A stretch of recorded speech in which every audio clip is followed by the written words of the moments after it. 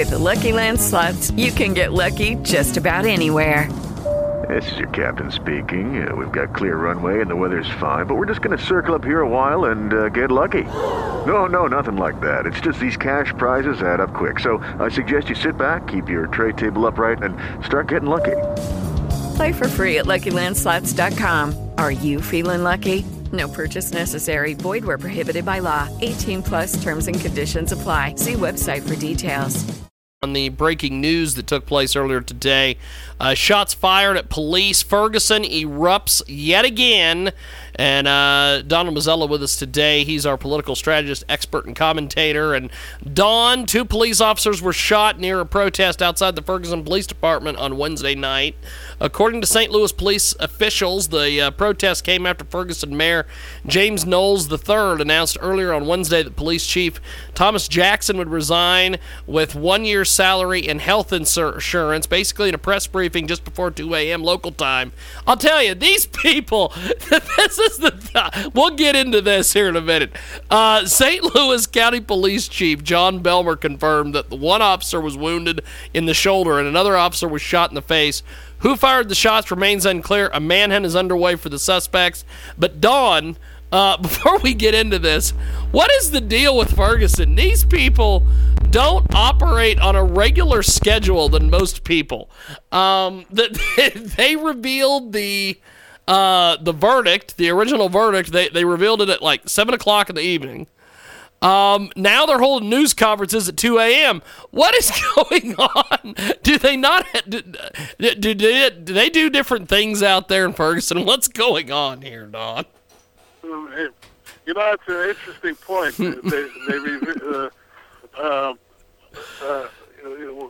What can I say? I mean, a 2 a.m. Press conference. I've been at a few of them in my time. Usually you do that when you want to either avoid the news or make the morning news. I think he was, in this case, as someone said, he wanted to make the morning news with this and get his story out first. And I think he basically did a good job at it. You know, they're all complaining about the 1 year salary, but most police departments, you know, have compensatory time. Yeah. They don't pay them, but they build it up as retirement. In New Jersey, they've made it an art. One police chief retired with 2.5 years of compensatory time. So, I mean, that's giving them 1 year. I mean, that was his carrot to leave, I suppose, and the health insurance. I don't think that's certainly out of line. What I think was certainly out of line was the protest about it. I mean, they needed something I guess they were tired of being in the house for so long, so they had to get out on the street. Had to get out there. Donald Mazzella with us today. And, Don, how have these protests been the catalyst for more violence out there? Well, you know, you always have these people out here. I won't call them crazy. I think they're warped. That, you know... I'm talking now about the shooter, but but these other people that are out there, I mean, they're being encouraged by our national leaders.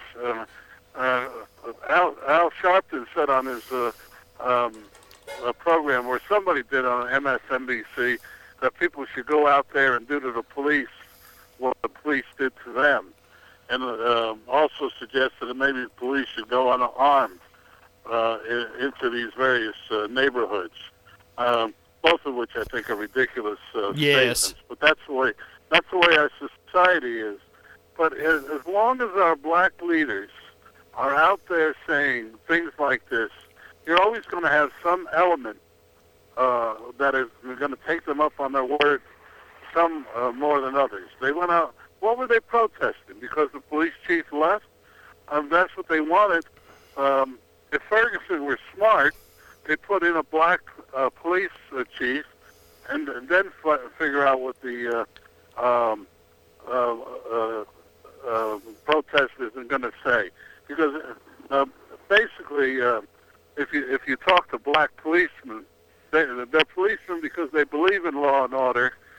Most of them, and they by and large, do side with their brethren in the police force because they know what's going on. I mean, the Justice Department said that Ferguson had a disproportionate number of interactions with blacks. But if you have a population that's majority black, that's what's going to happen. I mean, okay, I better clarify that. If you have a majority, whatever the ethnic group is, you're going to have a majority of interactions with it. So, but what went on and what I don't see any protests in the streets about this. You have two police officers standing protection of the protesters. That's the other thing that is perhaps being lost. They were protecting the protesters, and they got shot from 125 feet away. Thankfully, a handgun at that range starts to lose momentum. But don't forget that police officer that got shot in the face, the bullet is still there. And it's going to remain there until they figure out what one medical doctor on one of the networks said is one of the most delicate operations you can do. Because it's lodged benignly, but if you dislodge it, it might cause damage. But thankfully, both of them, by the way, went home after the incident. The other one got shot in the shoulder. That's what most heroes get shot at in the action movies around.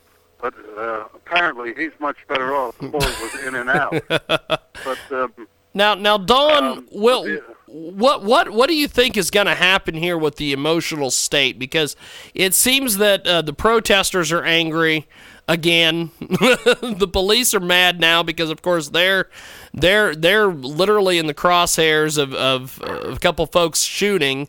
What's the emotional state going to be like down there? Well, you know, I feel whoever shot him, and I think they have a pretty good idea who did it, and I suspect somebody in the crowd told them because they're taking that house apart down there, and they couldn't have gotten a search warrant and done what they did without some pretty good evidence to back it up. And, they were this morning. I saw that they were ripping up the roof to check the attic.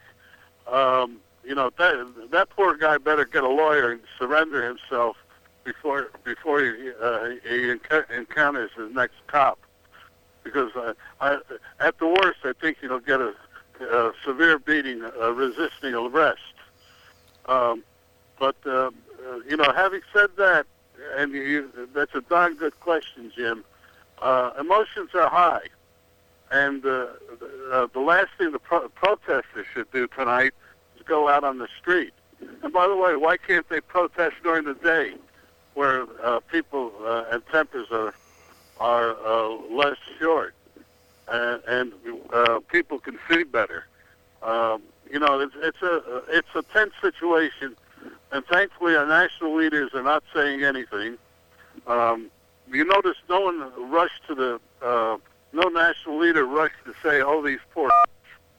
All they did is rush to this poor 18-year-old who was obviously resisting arrest, because buried in all of the stories over the last month is the fact that the federal investigation could find nothing wrong. And, you know, it just boggles the mind. I feel sorry for the town of Ferguson. You know, it's going to become synonymous with race relations for the next 20 years. And every time something like this comes up, we're going to hear about Ferguson again. Yep. It's a shame. You know, this whole scenario is a shame because, you know, by and large, 90% of Americans, if not more, are law-abiding people. Yep. You know, relatively speaking, our crime statistics don't rank as high as other places. And, you know, race relations, you know, they had the 50th anniversary of Selma, you know, and I covered that event too. And, yeah, I've been around a long time, Jim. And, you know, I remember, remember then, and I'm writing my autobiography growing up, Italian American. And I remember, and obviously blacks remember it differently than I do, but there was a tolerance that went on, and maybe I've just ignored the last 50 years of all the teaching. But as I recall, things were getting better, and we did tolerate. In my high school and other places, we all had our enclaves then. Italian American, Irish American, African American. We had our enclaves, and by and large, we stuck to it. Now because we've become much more a mass communication country, we're looking out at other things. We're interacting. It's a different world, and the blacks cannot deny that there's been tremendous progress. We have a black president. How much further can you get? Exactly.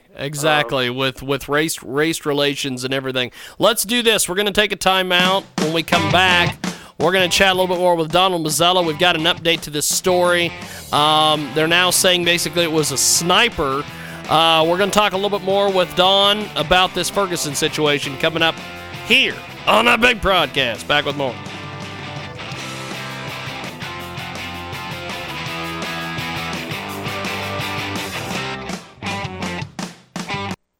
Let's tell you about one of our fantastic marketing partners at Transmedia Worldwide, Oozat.